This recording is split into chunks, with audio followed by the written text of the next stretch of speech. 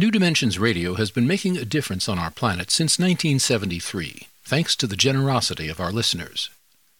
You too can help make a difference with a tax-deductible donation or membership. Please visit our website, newdimensions.org, and just click the Donate button. We at New Dimensions thank you for your support.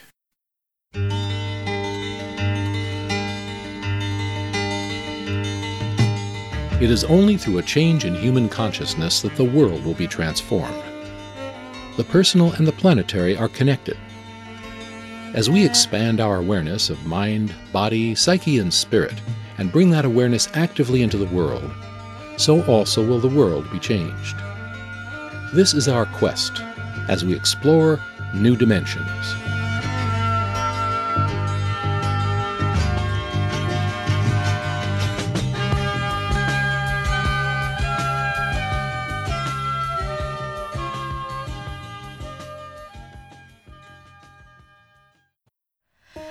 The octopus is an animal with venom like a snake, a beak like a parrot, and ink like an old-fashioned pen. It can weigh as much as a man and stretch as long as a car, yet it can pour its baggy, boneless body through the opening the size of an orange. It can change color and shape, and it can taste with its skin. Does an octopus have consciousness? Is it possible to reach another mind with our human mind on the other side of that divide? Our guest today wanted to meet an octopus. She wanted to touch an alternate reality and explore a different kind of consciousness. What is it like to be an octopus? Is it anything like being human? Is it even possible to know? We'll be exploring these and many other questions today with our guest, Sy Montgomery. Sy Montgomery is a naturalist, documentary scriptwriter, and author of many books, which often include stories of her encounters with animals. To research her books, films, and articles, Sy Montgomery has been chased by an angry silverback gorilla in Zaire and bitten by a vampire bat in Costa Rica, worked in a pit crawling with 18,000 snakes in Manitoba, and handled a wild tarantula in French Guiana. Her most recent book explores the consciousness of octopuses, titled The Soul of an Octopus, a surprising exploration into the wonder of consciousness. Join us for the next hour as we explore the emotional and physical world of the octopus with our guest, Sy Montgomery. I'm Justine Willis-Toms. I'll be your host. Welcome to New Dimensions. Sy, welcome. Thrilled to be here, Justine. It's my pleasure to have you. The last time we were together, we talked about a more domesticated animal, the pig, Christopher Hogwood. And in this new book, you've been exploring a very different consciousness than humans, or even mammals, the octopus. So, and it even lives in a totally different environment. It lives in the sea rather than in air. So tell us, how did you choose this subject to study? Well, most of my books have looked at terrestrial mammals, creatures who, like us, live on the land and breathe air and possess skeletons. But most animals on our planet are actually marine invertebrates who live in the sea, who don't have backbones, and who breathe water. So I thought it was about time that I get to know an animal more like most of life on Earth. Here I called myself a naturalist, and I was very restricted because, as you probably know, most of our planet is water. 70% of the surface area of the globe is sea, but 90% of its habitable space is ocean. You know, most of us have a kind of prejudice against fish or invertebrates as far as, like, well, they don't have personality. I mean, we know that the wonderful naturalist Jane Goodall has helped us establish the study of the individual personalities of chimpanzees. And so we don't think of fish or these marine animals as having personalities. So you've discovered something quite astounding that they actually do. Can you say something about that? Oh, absolutely. And I'm so glad that you brought up Jane Goodall. She was the subject of my first book, Jane and Diane Fossey and Veruca Geldicott, her scientific sisters, and inspired me throughout my life. And you're so right. Her recognizing that chimps had individual personalities was absolutely the key to understanding these animals. Now you cannot study any animal without figuring out who's who and recognizing that individuality counts. Well, I wanted to do as she did and get to know a marine invertebrate as an individual. And not only was I interested in learning what scientists had to say, reading up on it, looking at the experiments that have been done on their behavior, etc., but like Jane did with her chimps at Gombe, I wanted to use my heart, my intuition, my emotion also as a tool of inquiry. So I went into this book wanting to make friends with an octopus, to see if this was possible. And the first time I actually met an octopus, I was astonished at how obvious it was that I was dealing with a thinking, feeling individual. That the first time I met my first octopus, whose name was Athena, the aquarist Scott Dowd lifted up the lid on her tank. And she saw me. I saw her eyes swivel in its socket and lock onto my face. She chose, because she was curious, to come over to my side of the tank, leaving her lair. She changed color to bright red, which is the color of an excited octopus. And then her arms started rising up out of the water, and I saw her beautiful white suckers reaching for me. So instantly, I plunged my hands and arms into the cold water of her tank, and soon we were just all over each other. We were so curious about each other. And I could see that intelligence, I could see that curiosity, and she, I believe, could see this in me, and this was the astonishing thing. We are so remarkably distant from octopus when you look at the last time we shared a common ancestor. It was 500 million years ago. Everybody was a tube back then.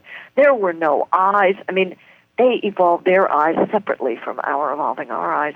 We are so different from them that you'd have to go to outer space or to science fiction to come up with a creature more different than us. Their bodies seem to be inside out. They taste with their skin. They've got 3 hearts. They've got blue blood. Their brains are wrapped around their throat. I mean, I could just go on and on and on. And yet, you can be friends with someone like that. And I think that's a revelation. You know, I'm thinking, Cy, many years ago, octopus had the nomenclature, the devilfish. And can you tell us how that actually came about, why they were called devilfish? Well, I think it was 2 things. Octopuses, since about the time of Christianity, began to be vilified in Western thought. Before that, they were revered across many cultures, but this changed. And many of us have read Victor Hugo's description of them in Toilers of the Sea as these like monstrous, slimy, awful things that just suck the lifeblood out of you. Also, there's a cool thing that octopuses can do. They can change the texture of their skin, and they can erect these little papillae, these little bumps all over their skin. But right over their eyes, they can erect 2 of them that almost look like little horns. And that may have added to calling them devilfish as well. They are certainly not of the devil, and they aren't even fish. Exactly. And I'm just wondering, too, you talk about them changing colors, and I know that they blend in with their environment.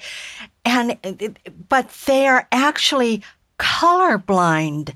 So it's like phenomenal. How can they blend in with their environment when they can't see the color of their environment? That's mystifying. Yeah, that's an excellent question, and very intriguing. Evidence now suggests that possibly they can see with their skin. Wow, see with their skin. And so when Athena was exploring you with her arms, she was seeing you. Is that what you're saying? Well, they can see with their eyes also very well. They have what they're called camera eyes, like ours. Insects like flies. Have you ever seen how it looks like they have like a whole bunch of different lenses, and that's called a compound eye? Flies and other insects actually see very well, because if you've ever tried to swat one, you can see how good they are at it, but they see the world in a different way. Their eye functions in a different way. Interestingly, octopus eyes function a lot like human eyes, but they don't have color vision. So she was definitely seeing my face, what I was wearing, what I looked like up through the water, in the same way that if I were in the water looking up through the water at you, I would see, but not in color. Their color perception may be coming through their skin. And that is just so bizarre. But then we know for sure that they can taste with their skin. And that is one reason why Athena was reaching her suckers up to grasp my skin with hers. She was feeling me and tasting me at the same time. And they're very strong, aren't they? I mean, you have to be a bit careful. I mean, she could pull you into the tank easily. She's very strong, right? Absolutely. Absolutely. A 3-inch diameter sucker on a big male can lift 30 pounds. And there are 200 suckers on each of the octopus's 8 arms. So they're very strong. Well, you'd never win that battle, right? No. But, people asked me, like, weren't you afraid? Here's this very strong animal. Well, look at riding a horse. Look at your friend who's a 6-foot-tall male human. They're much stronger than we are, but they're not out to hurt you. And I didn't feel that Athena was out to hurt me. She wasn't, in fact. Her strength impressed me, but I never got the feeling, even when she was kind of pulling on me, and she was actually kind of pulling me into her tank a little bit. And I had another octopus, Octavia, do that the first time we met. It was pretty certain that she was tugging on me, but I was never afraid, because I didn't feel any aggression from either one of these animals. And what's interesting is, when you're dealing with a mammal, most of the time you can tell how that animal is feeling about you. At least I certainly can. Right. You can tell even if you don't know how to read the position of the ears or the tail or whatever it is. I did kind of wonder, like, am I going to be able to read this? Right. An octopus. Let's talk about that in just one moment. I want to tell our listeners that I'm here with Sy Montgomery, and she is the author of The Soul of an Octopus, a surprising exploration into the wonder of consciousness. And if you want to know more about the work of Sy Montgomery, you can go to her website, symontgomery.com, and she spells her name S-Y Montgomery.com.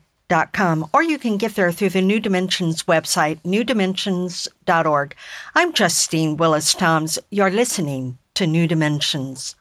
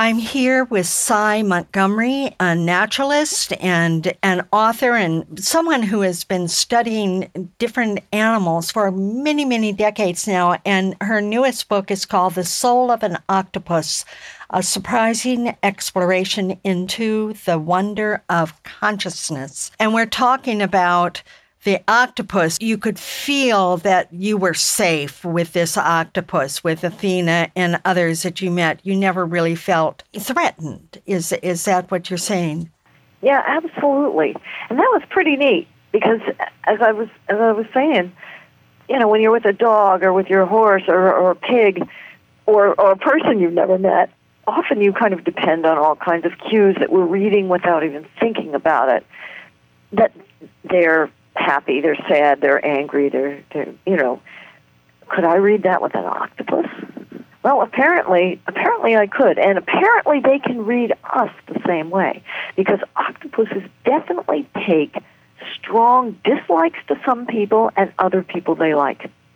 And I've seen this because I've brought other friends behind the scenes to the aquarium to meet the octopuses that I've known.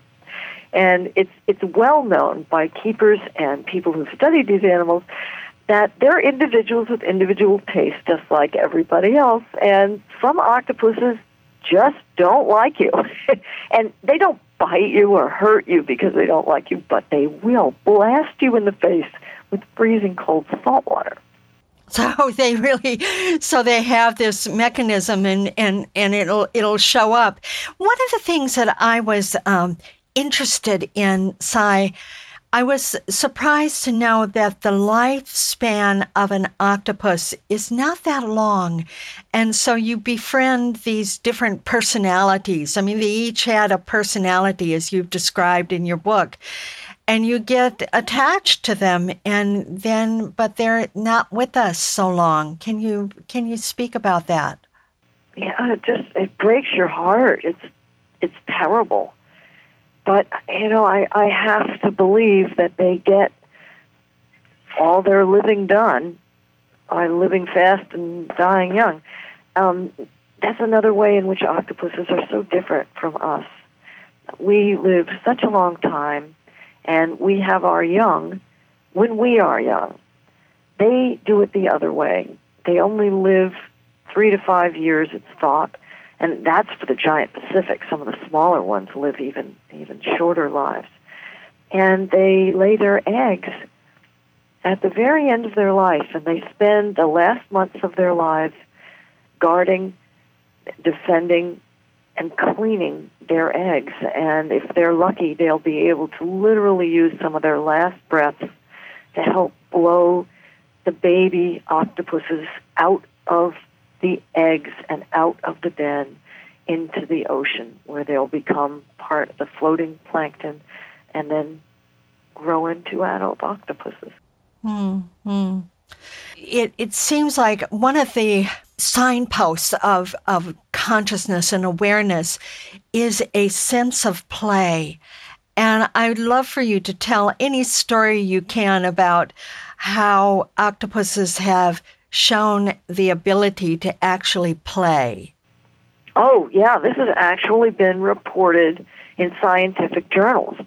And the incident that was reported was observed by Roland Anderson at the Seattle Aquarium. And he had been giving several octopuses little pill bottles not to play with, but he wanted to see what kind of colors and textures they seemed to prefer. And first, he saw one octopus do this really distinctive behavior. The octopus was using her jet to shoot or move the floating pill bottle into the current of water that was created by the filter. And that current shot the water around the tank, and, it's circulating in the tank, and it brought the little pill bottle right back to the octopus, who then used her jet to shoot it right back again into that same current so it would bounce back to her. It was exactly like you or I or a kid would bounce a ball against the wall just for fun. And then Roland saw other octopuses doing this. They love to play so much that now there's an enrichment manual that everybody who keeps an octopus in captivity is supposed to use to make sure that they don't get bored. And it suggests that you give your octopus the same kind of toys that your children play with. They love Legos. They love to play with Mr. Potato Head.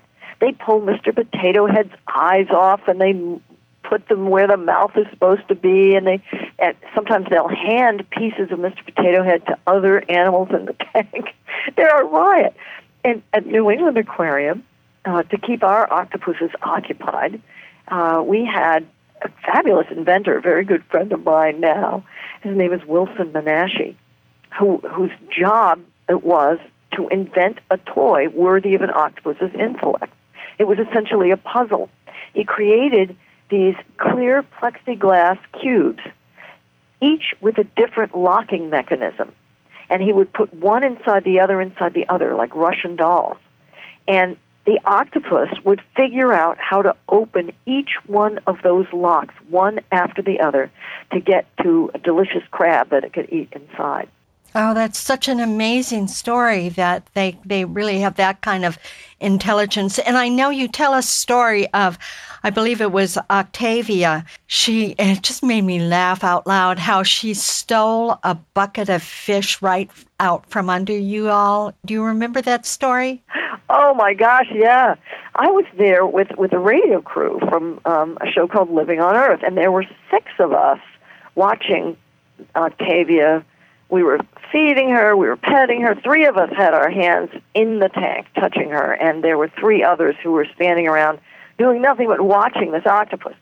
We were loving petting her. We were watching her change color. We were watching the incredible way she moved. And then we thought, let's give her another fish. That would be fun to do. And we looked down, where's the bucket? Well, right while 6 people were watching her, she had stolen the bucket and no one had seen it. And she hadn't just stolen it to eat the fish because she dropped the fish. She wanted the bucket as a toy. And she was holding it underneath her so no one could see she even had it. It was hilarious. Oh, my gosh. So that also speaks to their ability to multitask and how each arm even can have its own personality. Yeah, that's actually the idea of some researchers who've suggested that there are some bold arms and some shy arms. And talk about multitasking, Justine. You just used exactly the right word for this. I mean, they put texting teenagers to shame. Octopus's neurons are not all in their brain. In fact, most of their neurons are in their arms. And even if something happens that an octopus's arm actually becomes severed from their body, which they can grow back, by the way, perfectly. But if that arm is severed, the arm can go off and do stuff. I mean, eventually it's going to die because the octopus's 3 hearts are left in the body, and you need to have a heart to keep your blood going, and, their whole digestive system and all their organs are back with the rest of the octopus. But the arm can go off and reasonably do stuff, and that completely blows my mind. They can, however, live outside of water for brief periods of time. Is this correct? Right, for minutes, not hours. But yeah, and they come out of their tanks not infrequently in captivity, which is why you want to have a good lid on. If there's even the tiniest hole, your octopus is going to get out. And, I mean, maybe if the octopus can do stock trades for us, this will be beneficial, but most of the time, the octopus is going to get into trouble, and you are not going to like it. There's so many aquariums that tell stories of octopuses that got out of their tank in order to crawl into an adjacent tank, eat the inhabitants, and in some cases, people swear the octopus got back in its own tank. So in the morning, when the aquariums come in, they're like looking at the octopus, and the octopus is like, who, me? And, the flounder in the tank next door, completely gone. Oh, that's so funny. And I know you tell another story of an octopus, like sometimes if you're trying to catch it with a net to transfer it or something, they will use that net like a trampoline. Oh, yeah. This is with the smaller species. This is just so weird. There's octopuses come in all different sizes, as you can imagine, and all different kinds of shapes. There's deep-sea ones. There's ones with ears like Dumbo. There's ones that, as adults, never get bigger than something that would fit on the tip of your finger. We're talking here about some small, like almost pocket octopuses, little octopuses. And at Middlebury College in Vermont, many people who attend the school don't even know that there's an octopus lab, but there is. And when the students would be fishing the octopuses out of their tanks to make them run mazes in a different tank, the octopus would be able to use that net to boing out away, fly out away from the student, and then get on the ground and run away. Like a cat would run away. Can you imagine seeing that? I've never seen anything. I've never seen that. But oh my gosh, it just seems so otherworldly.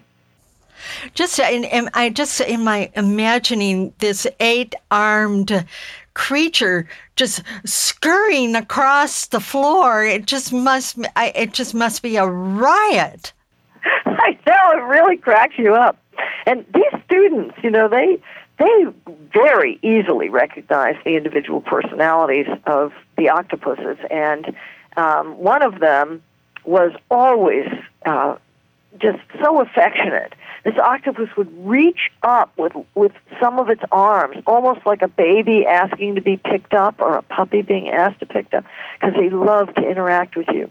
Another octopus that the students were dealing with, they called her the bitch. Because she always caused trouble for them.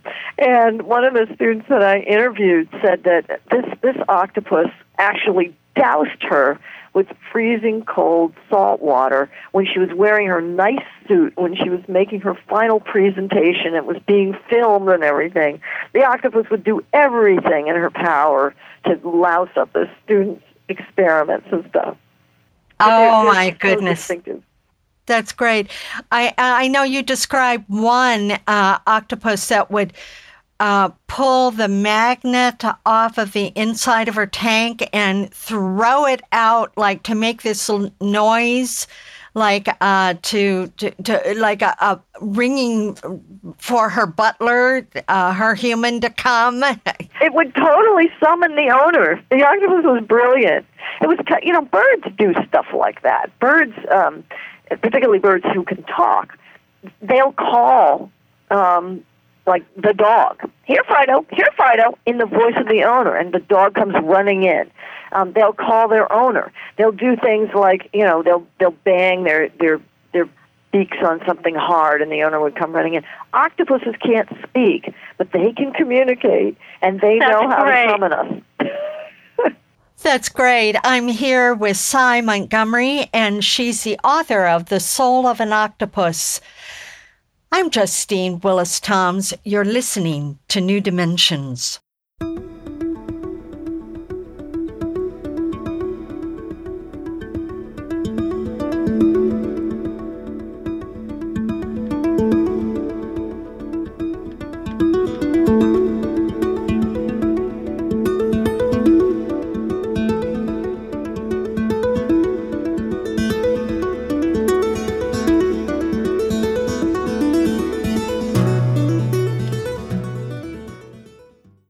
I'm here with Sy Montgomery, and she's the author of The Soul of an Octopus, a surprising exploration into the wonder of consciousness. And if you want to know more about her work, you can go to her website, symontgomery.com. And she spells her name Sy, S-Y, Montgomery.com. Or you can get there through the New Dimensions website, newdimensions.org. Sy, you describe in the book that you learned how to scuba dive because you really wanted to experience in some deep way that environment as best you can, that watery environment of the octopus. So describe what it was like to learn how to scuba and to be down in the depths in their environment. Well, I wasn't the most graceful, quick-learning student in the world. I've got to say that. And for readers, I just want to let readers know that if I can do it, you can do it too. I had a lot of trouble at first. I had trouble with my ears. I had trouble with my regulator leaking. The regulator was leaking not because there was anything wrong with the regulator, but this is the part that brings the air to your mouth from your tank. I was smiling so much at how much I enjoyed being underwater and being able to breathe underwater that it was ruining the seal that my mouth was supposed to create on the regulator. I had some trouble with my ears, but that also is something that I've learned to handle. So I hope people who read the book aren't put off by the problems that I had. But man, once I was able to get into the wild ocean and breathe underwater, it was a transformational experience. It was very close to being in an ecstatic or dreamlike state. You know, when we're dreaming, wondrous things happen that couldn't happen in our regular life. Colors are often more vibrant. Shapes are fantastic. All these things are really true while you're awake when you're under the sea. The things that could not possibly happen above, in the air, on the ground, will be happening in the sea. And one of those great things is that hundreds and thousands of wild animals will come right up to you. Schools of fish will swim right around you. Big animals, too, even big animals like turtles and sharks will swim right past you. And how seldom do we get an opportunity to interact with wild animals that close when we're in the air on the ground. And I just loved it. To be able to actually, after getting to know octopuses who were living in a tank, that was really great. But getting to see wild octopuses living in the wild ocean, the first time I actually saw a wild octopus, after I surfaced and got back up on the boat, I just wept from the ecstasy of it. It was wonderful. Wow. You described, there's just one little passage in the book that just struck me. Well, there are so many that did, but one that I wanted to share with our listeners. And in this passage, you're describing how it is like when a scuba diver is still on the boat and they're starting to get into the water and they're walking over in the boat and you say it this way. You say, to see my friends, seasoned, graceful divers looking so pathetically awkward and helpless, so willing to be vulnerable, is a shock as they walk shuffling big fins for an entry method called performing the giant stride. In a heartbeat, the diver is reborn, swallowed into another reality, transformed from a shambling monster into a being of weightless grace. Is this what happens to the spirit at death when it flies up to heaven? I just love that piece right there, just as you just described that. And as you just recently described in our program here, how being down in those depths is, and being weightless, is a very, very special thing. And then to meet a wild octopus and to have one, was it you that had one, actually a wild octopus show you its neighborhood? Yeah, that was actually the second time I went diving. Oh, you know what? Actually, I was on snorkel. That was in Moorea. And my photographer, Keith Ellenbogen, this is in our book Soul of an Octopus, but it's also expanded in a book for kids called The Octopus Scientist that concentrated on the work of Dr. Jennifer Mather and a team of octopus experts in Moorea in French Polynesia. And Keith had gone down on scuba to kind of suss things out while the rest of us were using snorkels. And he was shown around by an octopus who almost took him by the hand. And this was an experience that another diver also told me that he had. And later on snorkel, I had the experience with Dr. David Scheel of letting an octopus just let us follow her around for quite a while. And she just let us hang out with her while she fished around in coral for something to eat. She turned colors, she jetted, but she was purposely letting us stay with her because they can vanish in an instant if they want. It's the most amazing thing when somebody like that, who's wild and can get away from you and has every reason to fear you as a human, instead, it's like saying, welcome to my world. Let me show you around. So it's like she's being a tour guide to her neighborhood. She's saying, okay. Exactly. It's the most amazing thing. And they don't all do that. There's just some octopuses that will do that. That was the only octopus that I personally had do that to me in 2 weeks of searching all day to try to find an octopus. But wow. And of course it happened like towards the very end of the whole experience. It was wonderful. And when I say she, we were close enough to the animal to know what sex she was. So we knew several very intimate things about this particular individual. We knew what sex she was. We also could see that parts of some of the tips of her arms were missing. So we knew that it was, somebody who had experienced some trauma. She was regrowing those tips of her arms, and she would probably be fine. But she was showing us her personality and her boldness, and it was just so neat to have those two pieces of information about her from that brief encounter.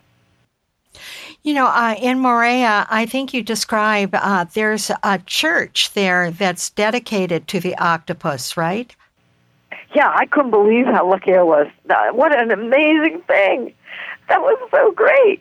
It's an 8-sided church, and it originally had been what they call the Octopus Church. It's now a Christian church. They don't say anything about octopuses. There aren't images of octopuses in there, but it was built on the site of what was thought to have been an octopus shrine. And in many oceanic cultures, octopuses are revered, and you can certainly see why. Look at the powers that they have. Exactly. And look at the way they connect people, too, by stretching out those arms. Look at, and it's funny to see how octopuses, their portrayal in literature, their use as symbols have changed through the years. Shortly, a few hundred years after Christ, the octopus was actually depicted as Satan, as opposed to the god that many other cultures believe that it was. Mm-hmm. And Moorea is in the South Pacific, right?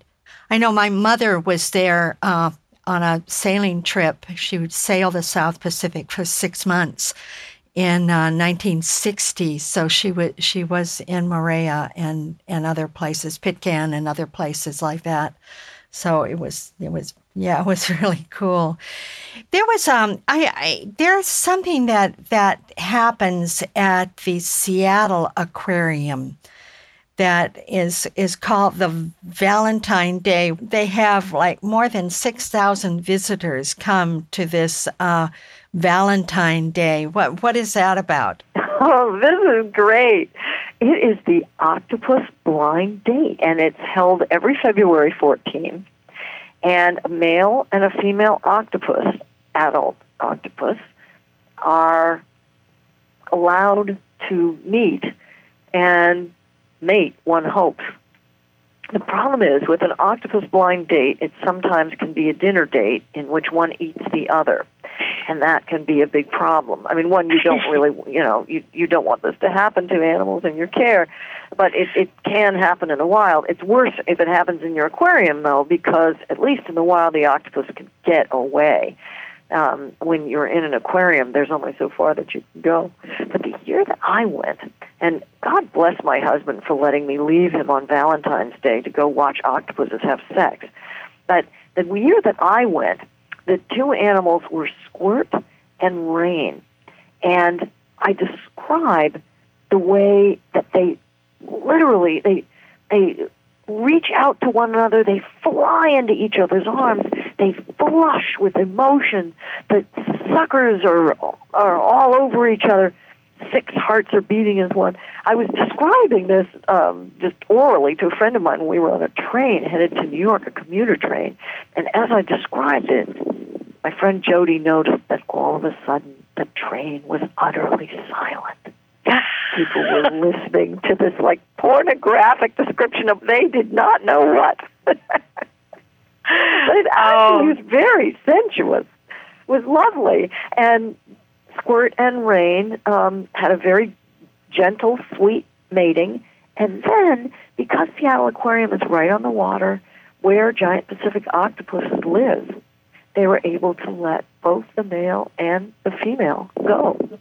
And presumably the female then laid her eggs in the wild, and one hopes that they hatched, and that the world again got filled up with beautiful giant Pacific octopuses. Oh, that's such a sweet story, and it just to be able to witness that and to witness something that's so successful as this blind date and didn't end in some sort of tragedy, that's so wonderful. I want to remind our listeners that I'm here with Sy Montgomery, who has written about many, many different animals, and this most recent one is about the octopus. In her book, The Soul of an Octopus, A Surprising Exploration into the Wonder of Consciousness. And if you want to know more about her work, go to her website, SyMontgomery.com. And she spells her name S-Y, SyMontgomery.com. Or you can get there through the New Dimensions website, newdimensions.org. I'm Justine Willis-Toms. You're listening to New Dimensions.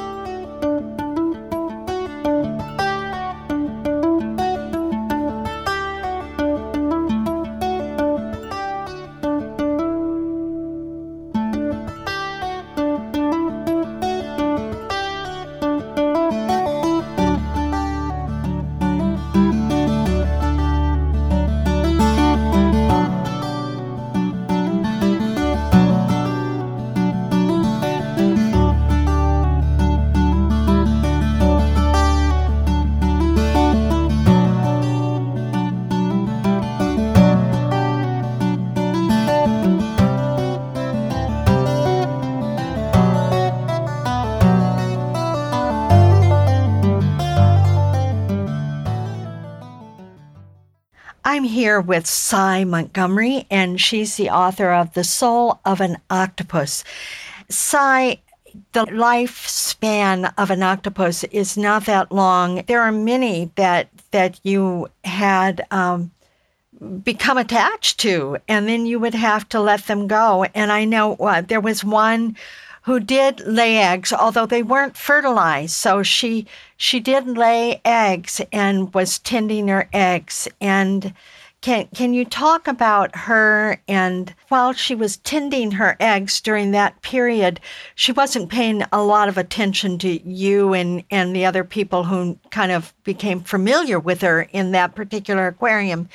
But in the end, you thought that maybe she did recognize you. Can you kind of describe her caring for the eggs and then the end of her life? Oh, yeah. Well, when she laid eggs, it was kind of a bittersweet thing. Her name was Octavia, and I had known her from the moment that she arrived, pretty much. I mean, not the very second that she arrived, but I'd known her throughout her tenure at the aquarium, and we were friends. She was always happy to see me. She always came over to my side of the tank and greeted me. But once she laid eggs, the eggs were her whole world. Because in the wild, when an octopus lays eggs, they do so in their secluded den, and they devote the rest of their lives to nothing but cleaning and protecting and tending those eggs. They don't eat. They don't hunt. Now, we could hand her food on a grabber in her lair, and she would take it from the grabber. But since she was in her lair, she could not look up through the water at us. She had a ceiling to that lair. So if she saw us at all, it would have been through the front of the glass from the public side. But she was completely obsessed with her eggs, and she did such a great job. She was fluffing them. She was using her funnel to blast water at them to keep them clean. Well, normally an octopus would be on eggs, a giant Pacific would be on her eggs for about 6 months, and then they would hatch. But because there was no Mr. Octopus, these eggs were infertile. But presumably she could not know that. So 6 months passed, 7, 8, 9, 10 months passed, and still she had not died. The eggs, she's still cleaning them. But she's at the end of her life. They only live so long. And one day I came in and I saw that she had one eye that was terribly swollen. And like us, her body was wearing out. And she had an infection. And Bill decided that it would be best to take her off exhibit and put her somewhere quiet and safe. A lot of times they exhibit behaviors that look like dementia. She could hurt herself. And if we put her in a quiet, dark place, more like an octopus den would really be, which would be totally dark, that might be better for her, have less stimulation. So he moved her to a barrel. Well, what's funny is he couldn't get his assistant to successfully move her. Bill was the only one who could get Octavia to agree to move. The minute he put his hand up to her skin, she could taste him. She hadn't tasted his skin for 10 months. And to an octopus whose life is only 3 to 5 years, 10 months is decades. But she remembered him, and she let go right away and agreed to let him move her. And when I came in the next Wednesday, I was interested to see if she would recognize me and remember me too. So I opened the lid to the barrel, and she came floating right up. I was with my friend Wilson, who knew her well as well as I did. And she came right up, looked us in the eye, and reached for us with her arms and held on to us one last time. And we'd offered her a fish, but she didn't want it. She just dropped it. And she was old, and she was sick and dying. But she made the effort to come to the top of the barrel to look at us and touch us one last time. Mm.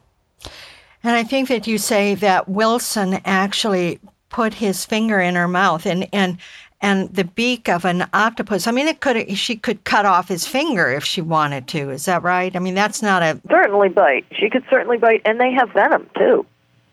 So it could have been not good, but he somehow knew that he could touch her beak and he would be okay.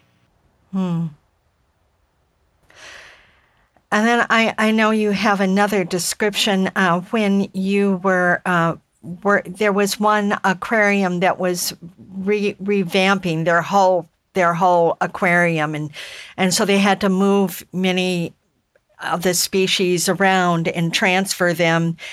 And you talk about this one, I think it was Callie, that who the first day of her transfer from this very simple tank to something that like her new habitat that was so it's stimulating. And then the day she had with that, and then the following day was a very sad one. I'd love for you to describe that.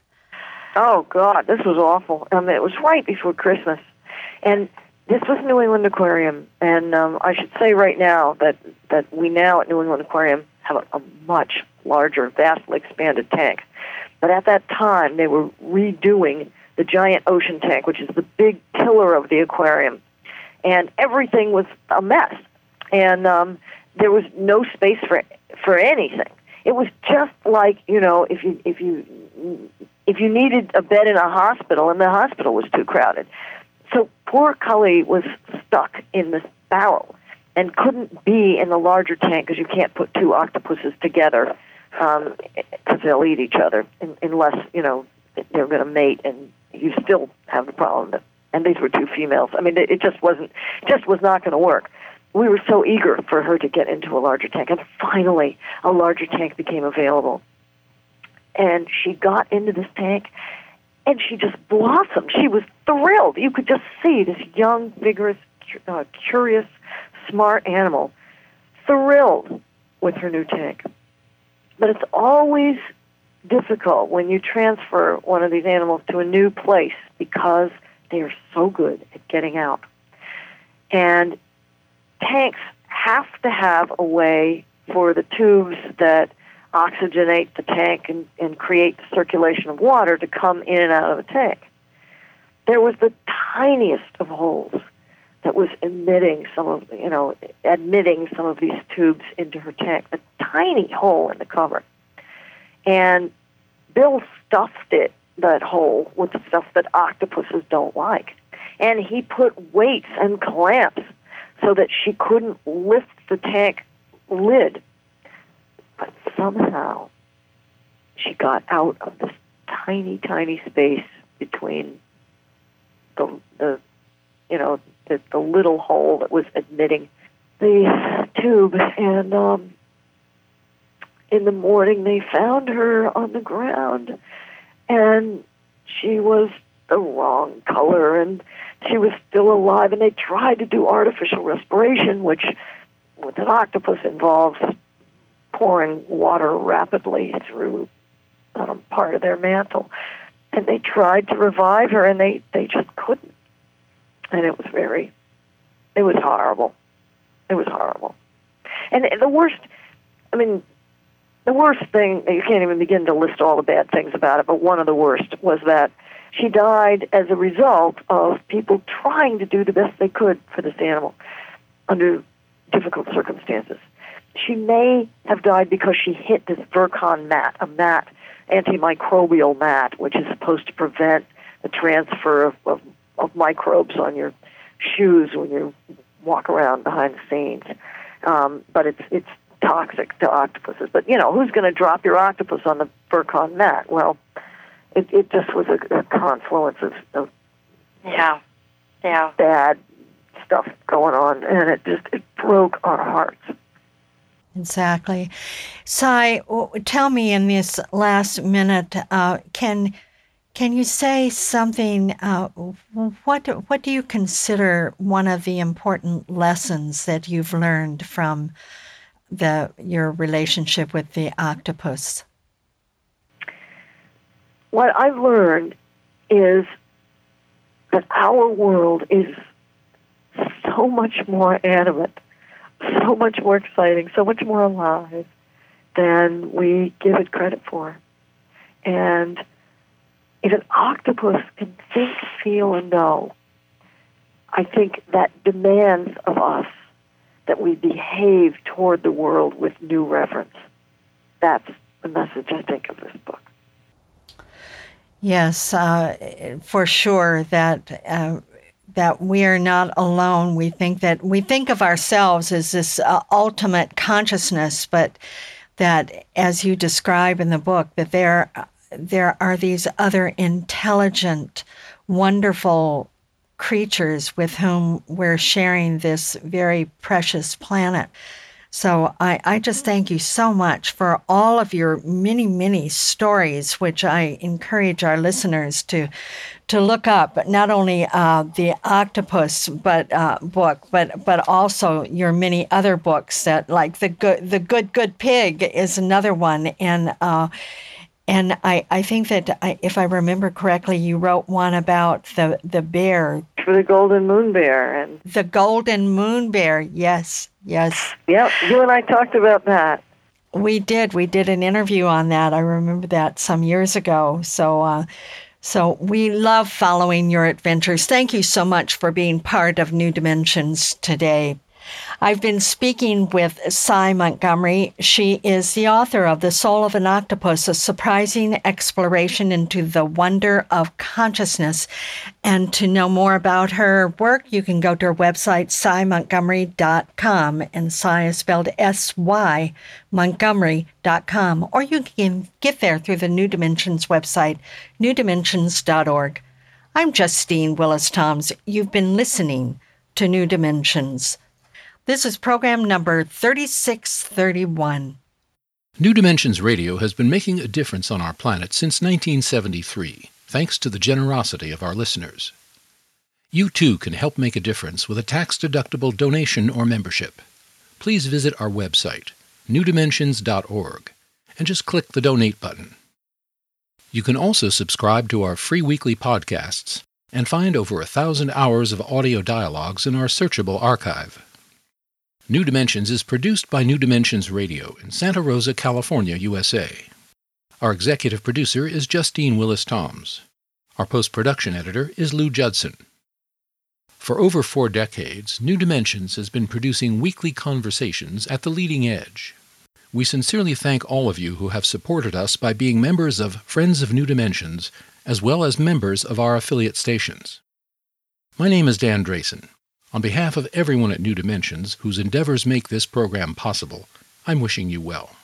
New Dimensions Radio is an independent producer supported by listener contributions. To find out more about the program you've just heard, to subscribe to our free weekly newsletter and our New Dimensions and New Dimensions Cafe podcasts, and to access thousands of other programs in the New Dimensions archive, please visit our website, newdimensions.org. That's newdimensions.org, or call us at 707-468-5215. That's 707-468-5215. Please join us next time as we explore New Dimensions.